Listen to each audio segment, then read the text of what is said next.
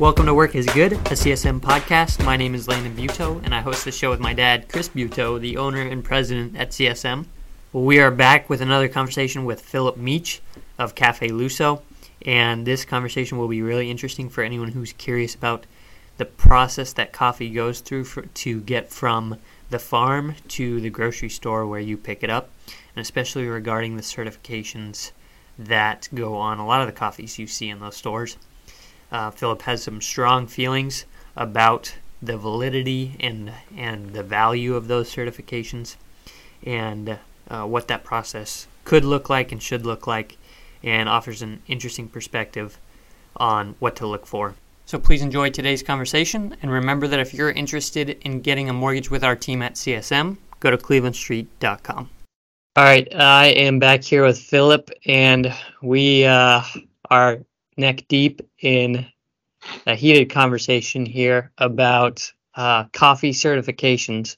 So, Philip, I'm going to make you walk back a little bit and kind of give some context for me and for the audience, because for me, walking to the grocery store, you just see whatever organic fair trade certification sticker on a coffee bag, and there's some basic assumptions I can make about it, but I don't know all that goes into that. So just give me a context of the conversation here, and then let's get into your thoughts here. Yeah, so there's all these certifications in coffee, like I mentioned earlier. Like there's probably at least a dozen, and the ones that most people are familiar with is probably like certified organic, maybe certified fair trade, maybe Rainforest Alliance or Shade Grown. And then there's some obscure ones like from the Netherlands, like UTZ Kappa. And there's industrial certifications like ISO 9000 or ISO 14000 about health and human safety and sanitation in production facilities and manufacturing processes and whatnot. There's certified rain-fed, like that's a thing. Sun-dried is a certification. Like there's all kinds of sort of bizarro stuff like that. And who do you trust? That's kind of the question, is if you're going to make a moral play when you're in aisle 4B at the grocery store and you want to buy some coffee and you're like, well, this one says if we buy it, somebody gets an extra free pair of shoes, or this one over here means there's nothing harmful in it, or this one over here. And it's like, if it's just one product like coffee, like we were talking, like no problem. But how much time do you have to do grocery shopping? I mean, when you're in every aisle and everything you pick up, if I buy this sour cream, the ducks are going to live longer. And if I buy this sour cream, I don't know what the connection is between ducks and sour cream. It's just like to make it ridiculous, because a lot of it is. And so what's the whole thing here is like, if we stamp 6 certifications, then you buy this product and you're saving the world. Is that the idea? Or you're going to sleep better at night because you're doing your part? Or are you honestly just trying to like, hey, I'm sensitive to chemicals, so I really want to make sure there's no chemicals. There's certainly a sanitary. Yeah, sure. I mean, like I get it. There's probably reasonable reasons to do it, and not so reasonable. The thing is, like, this is just old commerce tricks. So fair trade, let's pick on fair trade. It's finally sort of dying, but like we turned down a multi-million-dollar annual contract 20 years ago because I wouldn't play that game, because I know too much about what happens at the farm level. So, like, flesh that out. What was the opportunity? What did you have to, like, why wouldn't you do it? What was involved with saying yes? Yeah, so we were roasting at 3,000, 4,000 pounds of coffee, or actually 3,000 or 4,000 12-ounce bags of coffee every month for a national chain you've probably shopped in, or your wife, in the last week or something like that. And that was all of 2013, 2003. It was 20 years ago. And so we were producing for them 4,000 bags a month. They loved it. It was selling well. Buyer flies up from headquarters and says, hey, can you do 7 times this amount? Can you do 30,000 bags a month? Wow. And I'm like, well, yeah, I mean, that's just sort of, there's no big jobs, only small machines. You know, it's an old R.G. Letourneau quote. Yeah. It's like, yeah, we can do that. We have logistics. We have great, processes and systems. We have a cool fulfillment partner. Like everything's fine there. We can get the coffee. But like, do you know, is it actually 30,000? Or like, oh yeah, it's just Yeah. we'll be up or down 3%. All we're doing is scaling you from 17 stores to like 150 or something like that. And it's like we just know that's what the number is. We like your coffee. And I'm like, well, I hear who makes the best truffle in America? Probably somebody's grandma in Kentucky or whatever on an old stove. Like there's people Yep. that can make the good thing, but they don't have the logistics and deployment. They're not, kind of on the Yeah. supply chain and the business side. They can make a cool thing, but like they just whatever. They don't have the infrastructure or the experience or the discipline or whatever the problem is. So we had all those pieces, but I still said, like, I hear about small mom and pop vendor and they get into some large national retailer that rhymes with Yeah. Walmart. And all of a sudden they literally grow themselves into bankruptcy because they have to go get a $2 million, $5 million loan, build out a new plant, do all these crazy things. Then the margin squeeze shows up 6 months later, a year later, and I'm like, I don't want to play that game. Yeah. That's a huge growth. Yeah. I mean, you want a $5 million company that makes 2% profit, or do you want a $1 million company that makes a 30% profit? Like, you got to pick your business goals and think about those things. But there are tons of companies that have literally grown themselves into bankruptcy. Right. I think that might have been an old Brett Baker life experience share. You did mention that on Boston Market. Oh, is that right? Yeah. So you mentioned that on the podcast. Yeah. So we're thinking about this deal, and they're like, no, we don't change your margins. We'll work out whatever terms we need to. We just need you to scale and produce. And so we're 3 hours that the buyer comes up from headquarters in California, and we're talking about this deal. We go and we look at our fulfillment partner, and everything is great. I mean, I made him a cappuccino, and the guy calls his wife on the spot in Luso 2.0. We're in 3.5 now, headed to 4.0. And he said, I just had the best cappuccino of my entire life at Luso. They're better than anything I had in Italy. Like, he's excited. That's awesome. I'm excited. Wow. Everything's looking, it's all lined up. And he loves the fulfillment partner. He's like, great. Somebody's thinking about supply chain infrastructure and systems and processes. And, this is going to be great. Well, somewhere in that time, he says, oh, and by the way, this is really important for us that this is certified organic and fair trade. And my heart sunk because I'm like, after all costs, we're making like $1 a bag, which isn't much. But when you're at 30,000 bags a month or more, yeah, and that's just the beginning. And when you're 26, I'm like, what am I going to do with 30 grand a month? I don't know if I was making 30 grand a year. Yeah. And I'm like, I'm going to buy my mom a new car. I'm going to get my friends into the first condos. That's a life change right there. Yeah, it's sort of a bit of a game changer. So, but I knew how how things went down at the farm level, and I knew that farmers weren't getting near what people thought they were. The co-ops were getting a stipulated pay. So what is so fair trade specifically is what you're thinking of right now, right? Well, yeah, fair trade. Organic. There's some dirt and grime in all the certifications, but let's just pick on fair trade. So what's the disparity between what people think it means and what it actually means? A lot of the literature at the time would talk about how the futures price for coffee, so export grade on the New York Board of Trade, called the C contract that expires, and I think it's the third Friday every quarter.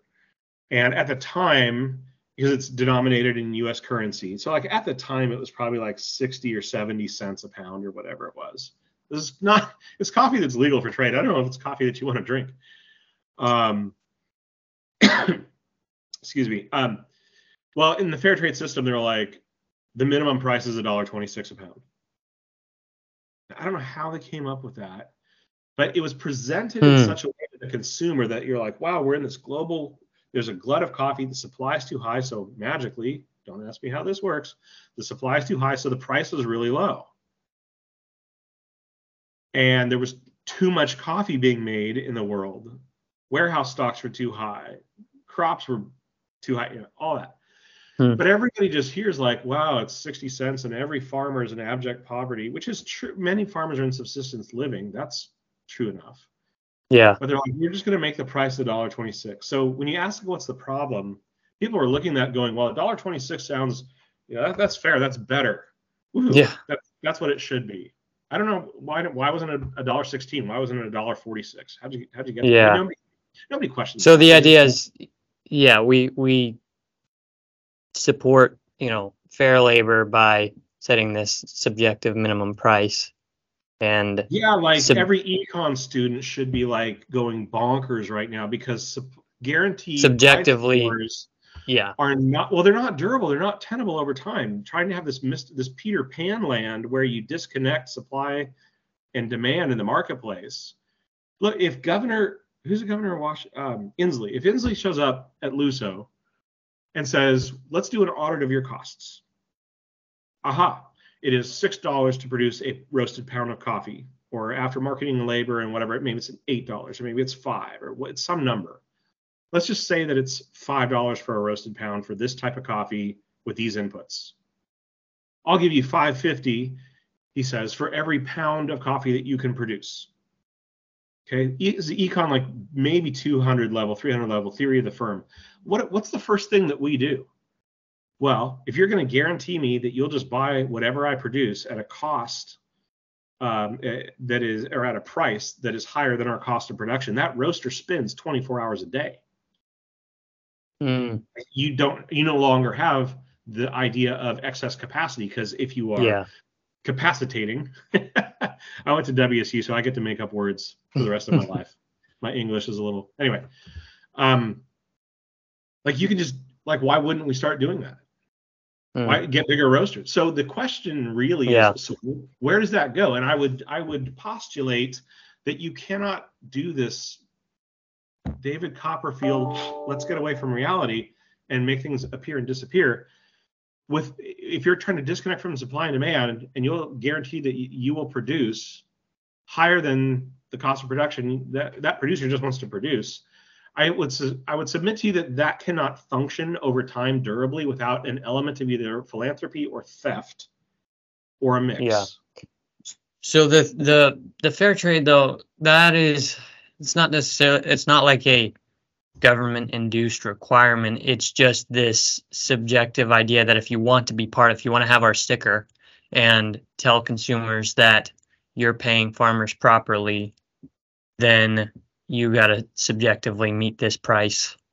There are third party, they're almost like big NGOs. There are third party certifiers that have their own list of criteria. And you have to do some crazy digging to find out. I mean, nobody's going to go through the 1,200 pages to figure out why they're setting prices the way they are, what the restrictions are.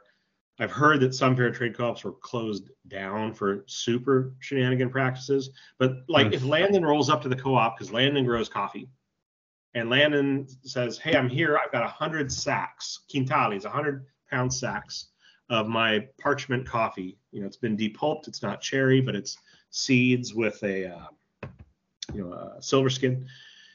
And the co-op can literally say, we'll buy 10 of those bags at the fair trade price, so here's an extra nickel a pound. That was another part of fair trade, is like once the market, the supply and demand curve got hit $1.20, $1.25, then the fair trade price would forever ride at 5 cents above market.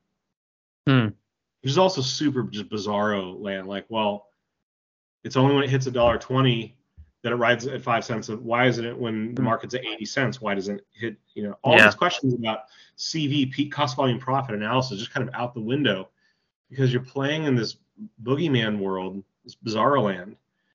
And at the end of the day, the consumers are all hoodwinked, and they're like, yes, if I buy this, I'm going to sleep better tonight. I'm going to save the planet. I'm going to save humanity. Right. No more effects of the fall in 6 months. Everybody's going to be prosperous. Woohoo! Yep. And you kind of feel for the plight of the consumer, because it's like, well, who do you trust? You want to make a good purchase decision. So there you are in aisle 4 at Whole Foods or whatever. And here's all these marketing claims about the product. This one I don't know, is better for your liver, and this one is more energy, and this one is lower caffeine, Right. and this Right. is Yeah. 1,000 certifications. So do you trust the third party so-called nonprofit stamp from this government thing called Fairtrade, or what about organic? So that's a government, that's a USDA and FDA in our state, Washington. That's a Washington State Department of Ag thing where they supposedly have some analysis of the supply chain, but we've seen so much dirt and grime and shenanigans in that I mean, I'm all for buying organic produce, as I said, but like, good luck. Like, it's probably half the time something that's organic is actually organic. Yeah. Okay. So if anyone was kind of on the fence before, got a persuasive pitch from you there as far as the real meaning of the fair trade label. Yeah, what is your process? I guess, that's a good question. One last and you might need to fill in a little bit just the coffee process, the just very generally speaking. Let me come back to that in a second. I have to comment. So when people are like, "Yeah, you got to buy fair trade coffee," nobody stops and goes, "Fair according to who?" Mm-hmm. What do you mean by fair? Yeah. What are we going to work with definitions here? Is this objective enough that people can examine this thing, or are we just going to be kind of squishy? Like, yay for celestial tapioca, but like, are you just going to keep existing with the backbone of a jellyfish? Or I mean, the connotation right away is it gives more to the people who need it, is basically what it communicates in, just in our minds, just kind of intrinsically. But, you don't ask beyond that. Yeah. Same thing with organic. Like, what's fair? Yeah. Who are they taking from in order to give their, where is it coming from? Mm-hmm. Yeah. What's organic exactly? Like, which set of chemicals are permissible? Which set of pesticides, insecticides? What about nutrients? I mean, it's such a big, once you get a peek under the rug, it'll make your head pop and be like, whoa, I think I'm just going to avoid all of them. So to wrap up this little section, I've told people forever, probably, because I do feel that sort of plight for the consumer, but I would say probably the best thing that you can do is buy the best quality product that you can, that your budget allows for. Because nobody gets away with crazy stuff over a long enough period of time. Landon, right now, we could put together a little investment company and go buy 10 coffee farms in Panama and go down there and say, how do we jack the yields up like crazy? And how do we short all the labor? And you'll get away with that for like a season. Yeah. But those nomadic pickers that, hit the neighborhoods, hit the cities, and then they go on to the next farm. If you're running a bogus operation, you think they're going to stick around? I mean, they might if they have to, or they might till the next better offer comes along, or something of the sort. But you won't get away with it over time, and that is why I say, like, just try to. I think the best safety net that I know of that is broad and minimal information is buy the best quality stuff that your budget allows for. And if you buy that over a long enough period of time, and you see there's consistency, probably the supply chain is not super crazy or as bad as it could be. Yeah. So yeah, helpful. So quality stuff, best quality stuff. Let's say it's, it looks quality. It's not got one of those stickers on it though. What is the process to get to that point where I'm seeing it in the grocery store? Can you clarify your question a little further? So if it's not, if it doesn't have the fair trade certification, for example,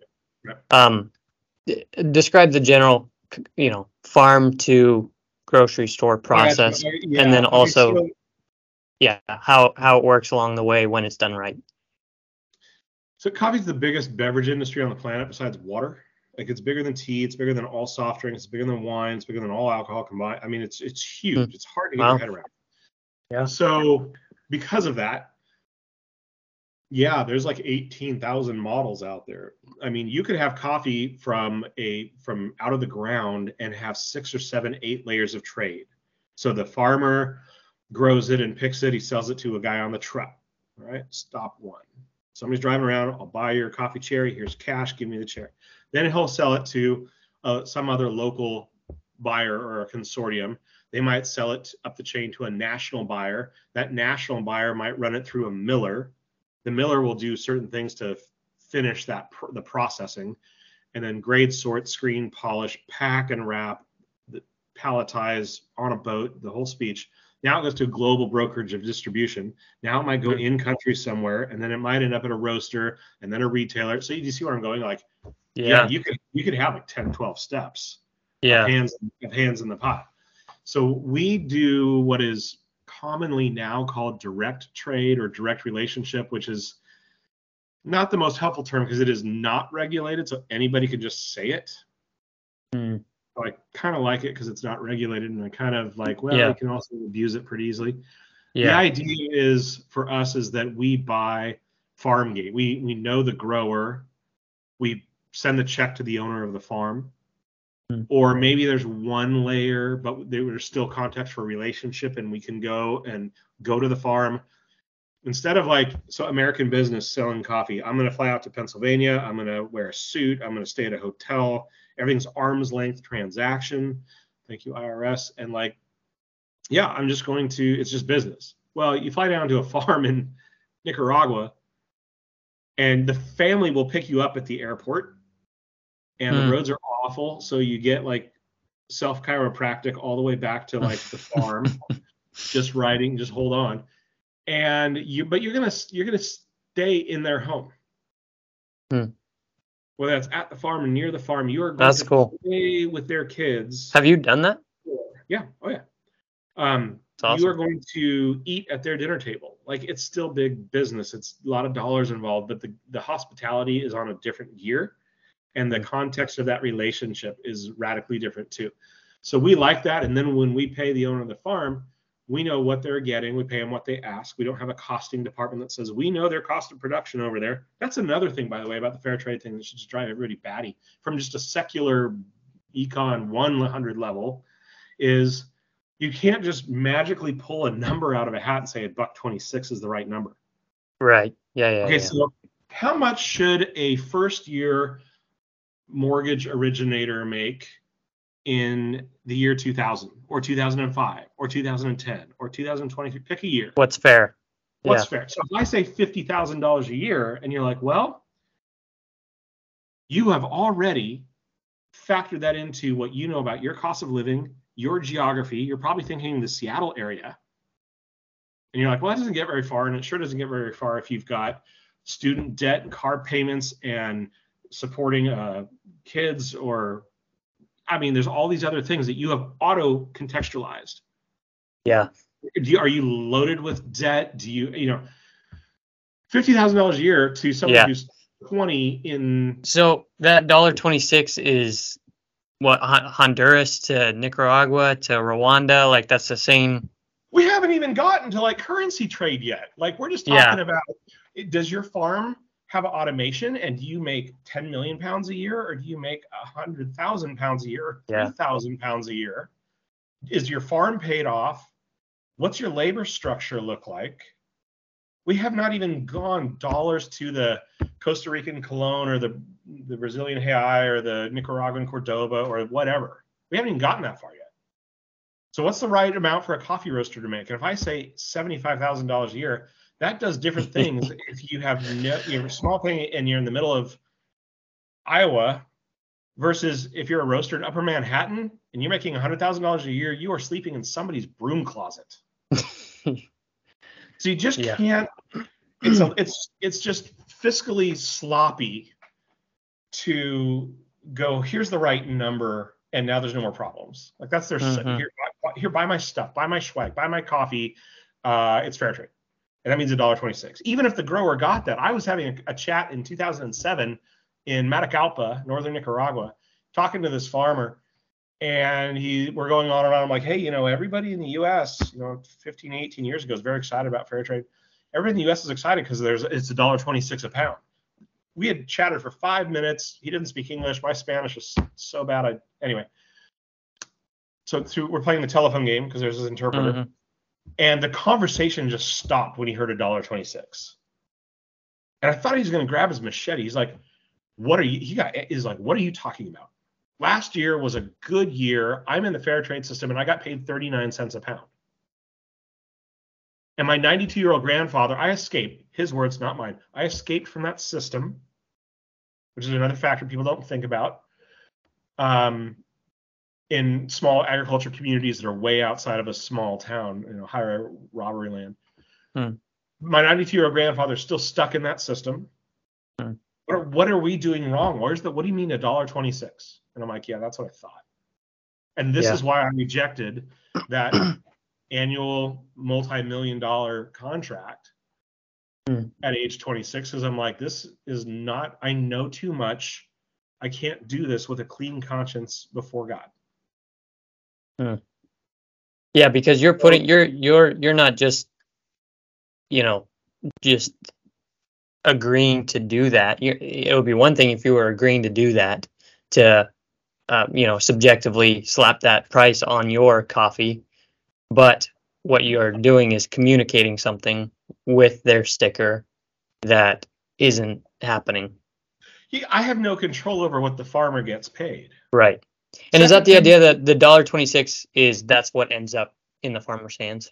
Well, again, if you go through, a whole bunch of pages of fine print in the published documentation from the Fair Trade Org, they'll sooner or later get around to not exactly lying, but that's not what is effectively conveyed to the public. And if you're not doing the research and you're watching the news, guess what happens when you just watch the news? You think you're informed?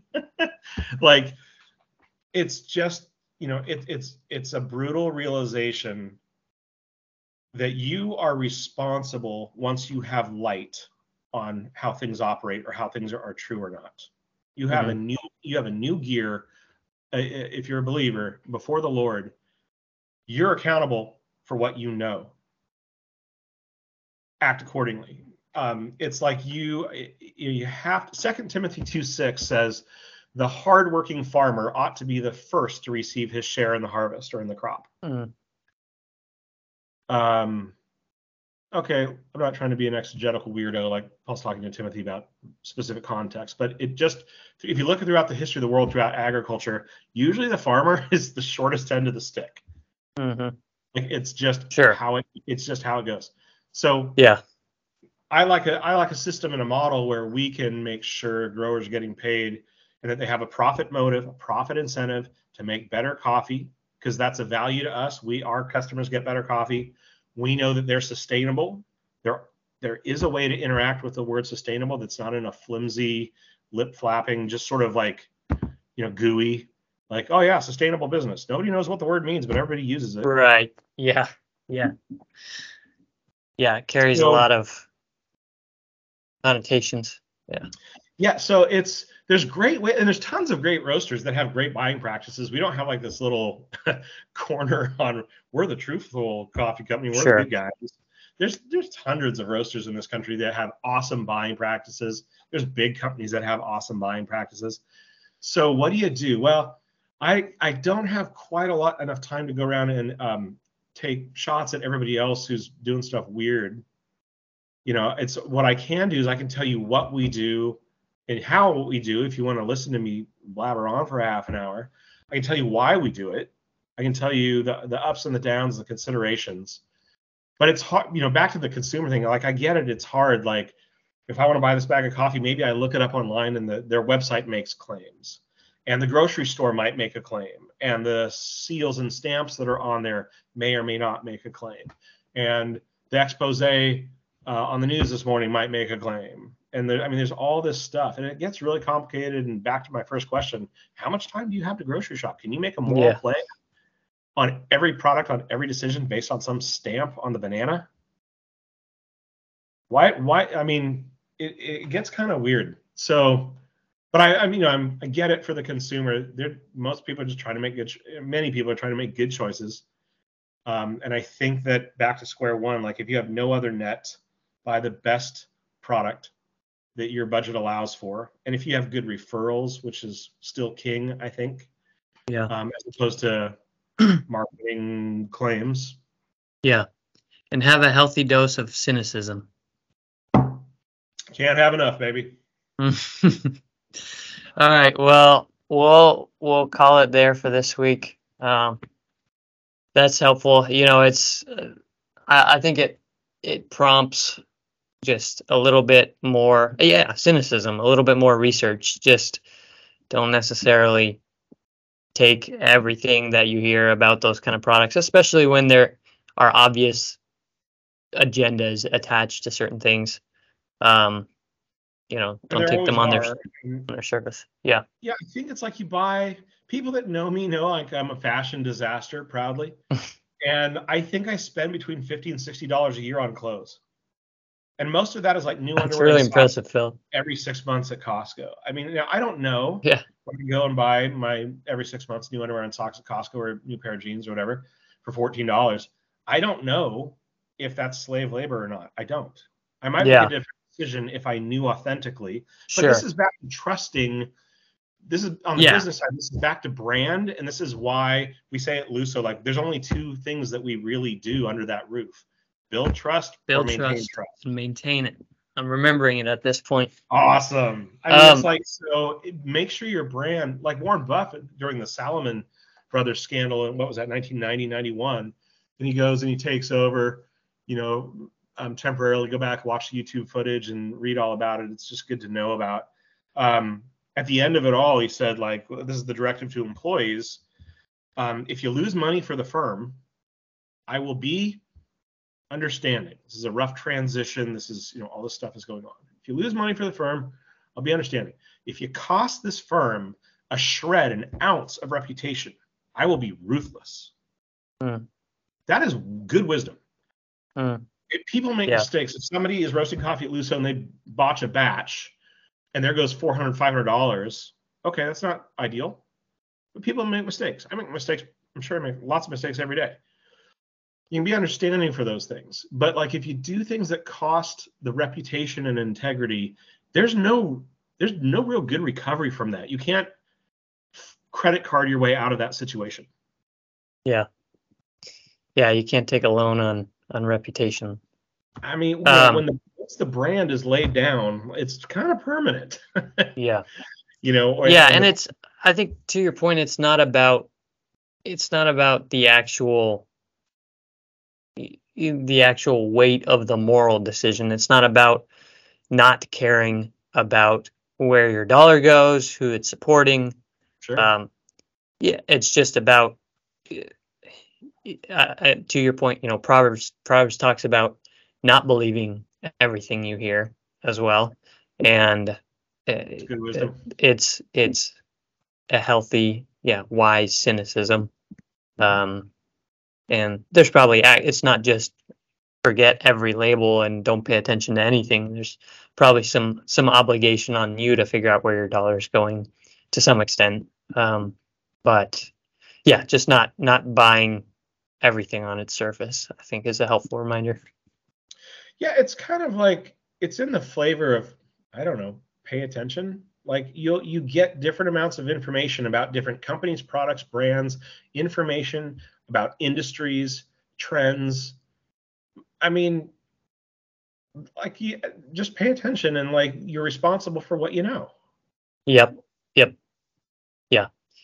Yeah, helpful summary. Awesome. Well, thanks, Phil. We'll call it there. Yeah. Thanks for listening to Work is Good. If you enjoyed it, share it with someone else, leave a review, and listen next week.